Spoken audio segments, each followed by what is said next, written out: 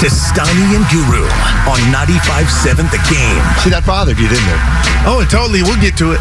Yeah, we'll get to it. All right. Yeah. Let me make it clear, though. The person who is not bothering us is Cam Inman. He comes here courtesy of the Bud Light guest line.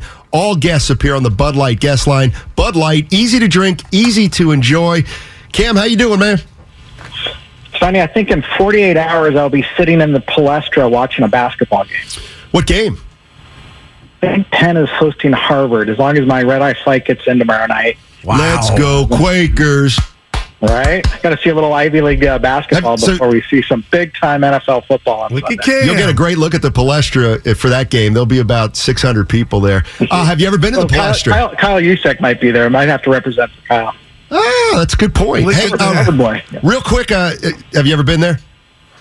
I've been to the University of Penn. I've not been in the Palestra. Yeah, it's great. I mean, it's just absolutely incredible. Cool. Let me ask you this, because a couple people on the text line had asked you, can you tell us basically the 49ers routine this week? When do they fly into Philly? When are they getting there? When did they practice? All that stuff. It is a little bit different this week because the NFL kind of takes over some of the scheduling, in that the Niners would, like today, for instance, a Thursday, they would usually have a lot of their locker room access and interviews after practice. But because the NFL has switched things up, they brought out, I say, like 4 players to the podium before practice, along with D'Amico Ryans, and then we got Kyle Shanahan on consecutive days, which only happens during the playoffs, something like this. So basically, the schedule's a little bit different. It's like player-wise, they're fine because at the practice, they just don't have to deal with us after practice. And then tomorrow afternoon, they will board a flight and they will head to Philadelphia, and they will. They are not staying right in the heart of downtown like they have in past years, I believe. I don't want to give away where they're staying, but where are they? What time do they get to Philly on Friday? Gosh, I just know that they fly out tomorrow afternoon, I think around 2:30, because I know some people like to do the farewells out of here. So they'll get my there guess is 10 or 11, probably. Right? Yeah. What's that? They'll get there around 10 or 11 at night on Friday. Yeah, but you know what? For the local fans here, because a lot of them will line up down by the train station as the Niner buses leave. So I would imagine that they should probably be here after 1, maybe between 1 and 3:30 is when those buses would depart for the airport. Gotcha. Cam, before I talk about this showdown... I'm sorry. And then what's Saturday look like for them in Philadelphia? Yeah, so I don't know exactly where they'll do it, but they usually will do a walkthrough practice at some field, very private and secluded. They have not allowed media to attend such walkthrough practices for about 20 years. It used to be a cool thing to do. But sometimes they'll do it on a high school field or a college field that's not being used, and obviously this time of year there should be plenty, and the weather should be all right. I think it's a high of 50 and clouds expected Sunday. So, Hey, Cam, speaking of which, since Donnie asked you that, I got a question now, and only dumb question's the one you don't ask, but okay, you're an NFL football player in another city the night or day before a big game. These guys are human. I got to ask you, Cam, a trip to the mall, like what, a movie, what's frowned upon, or from your experience, what can these guys do to where, you're not focused, or are you in your room all day and night watching movies after you're done with your walkthroughs or whatnot? Yeah, by them getting in, like we're saying, probably late Friday night or Saturday morning, I can't imagine that they're going to go out and hit the town, right? Even if they have, I'm pretty sure they'll have a curfew at some point. Maybe, sometimes they don't. Sometimes they let those guys go. And, in my experience on the road, I may bump into these guys at a mall or something like that. They don't go out like individually to bars or restaurants. Sometimes they'll go do a group dinner at places rather than eat at whatever the team's offering, a buffet style. In a big game like this, I don't know if they're going to be on lockdown or not. I know obviously the hotel is very secure. Families often will meet the guys in the lobbies. It's a very controlled environment. Let me put it that way. But there's also, they have to have some freedom to go out if they want to. I remember at the Super Bowl 10 years ago, I think it was the night before the game, and it was probably about 11 o'clock at night. I ran into like 1 or 2 players coming out of the French Quarter, and I was thinking to myself, well, that person really should not be out.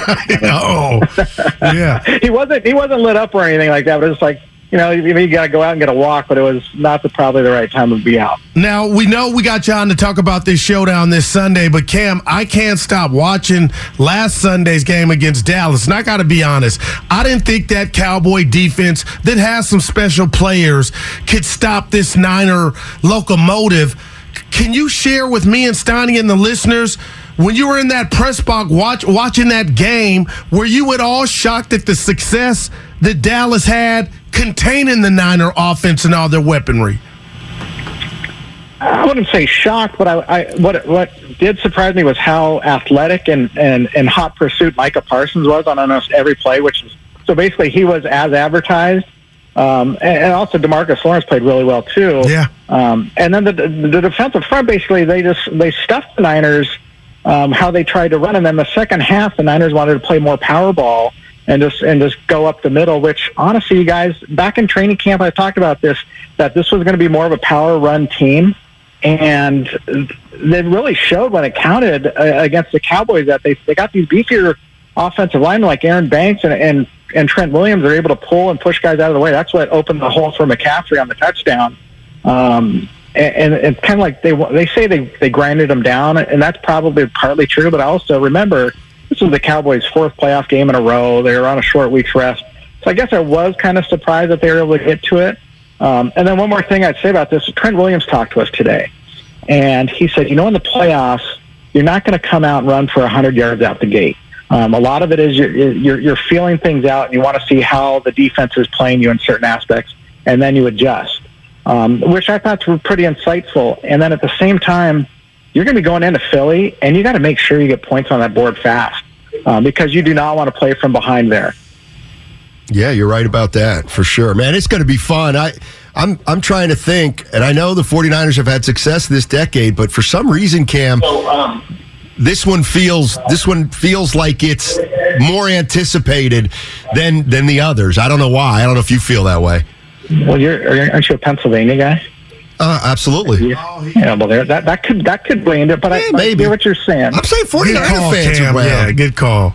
All right. No, but I mean, it does have that sense of this is a big game, right? Yeah. This isn't like the next step game. This seems like it's going to be a heavyweight bout because each side has all Pro Bowl, all pro caliber players, great defensive line. It's like the battle of the trenches game that's set up so often that they talk about. But there's also these superstars at the quarterback, receiver, and running back positions that fuel the NFL popularity. And that's why I think everybody is jacked to see how this is going to go. And, I think it's going to be a tight game. I have the Niners winning 24-23.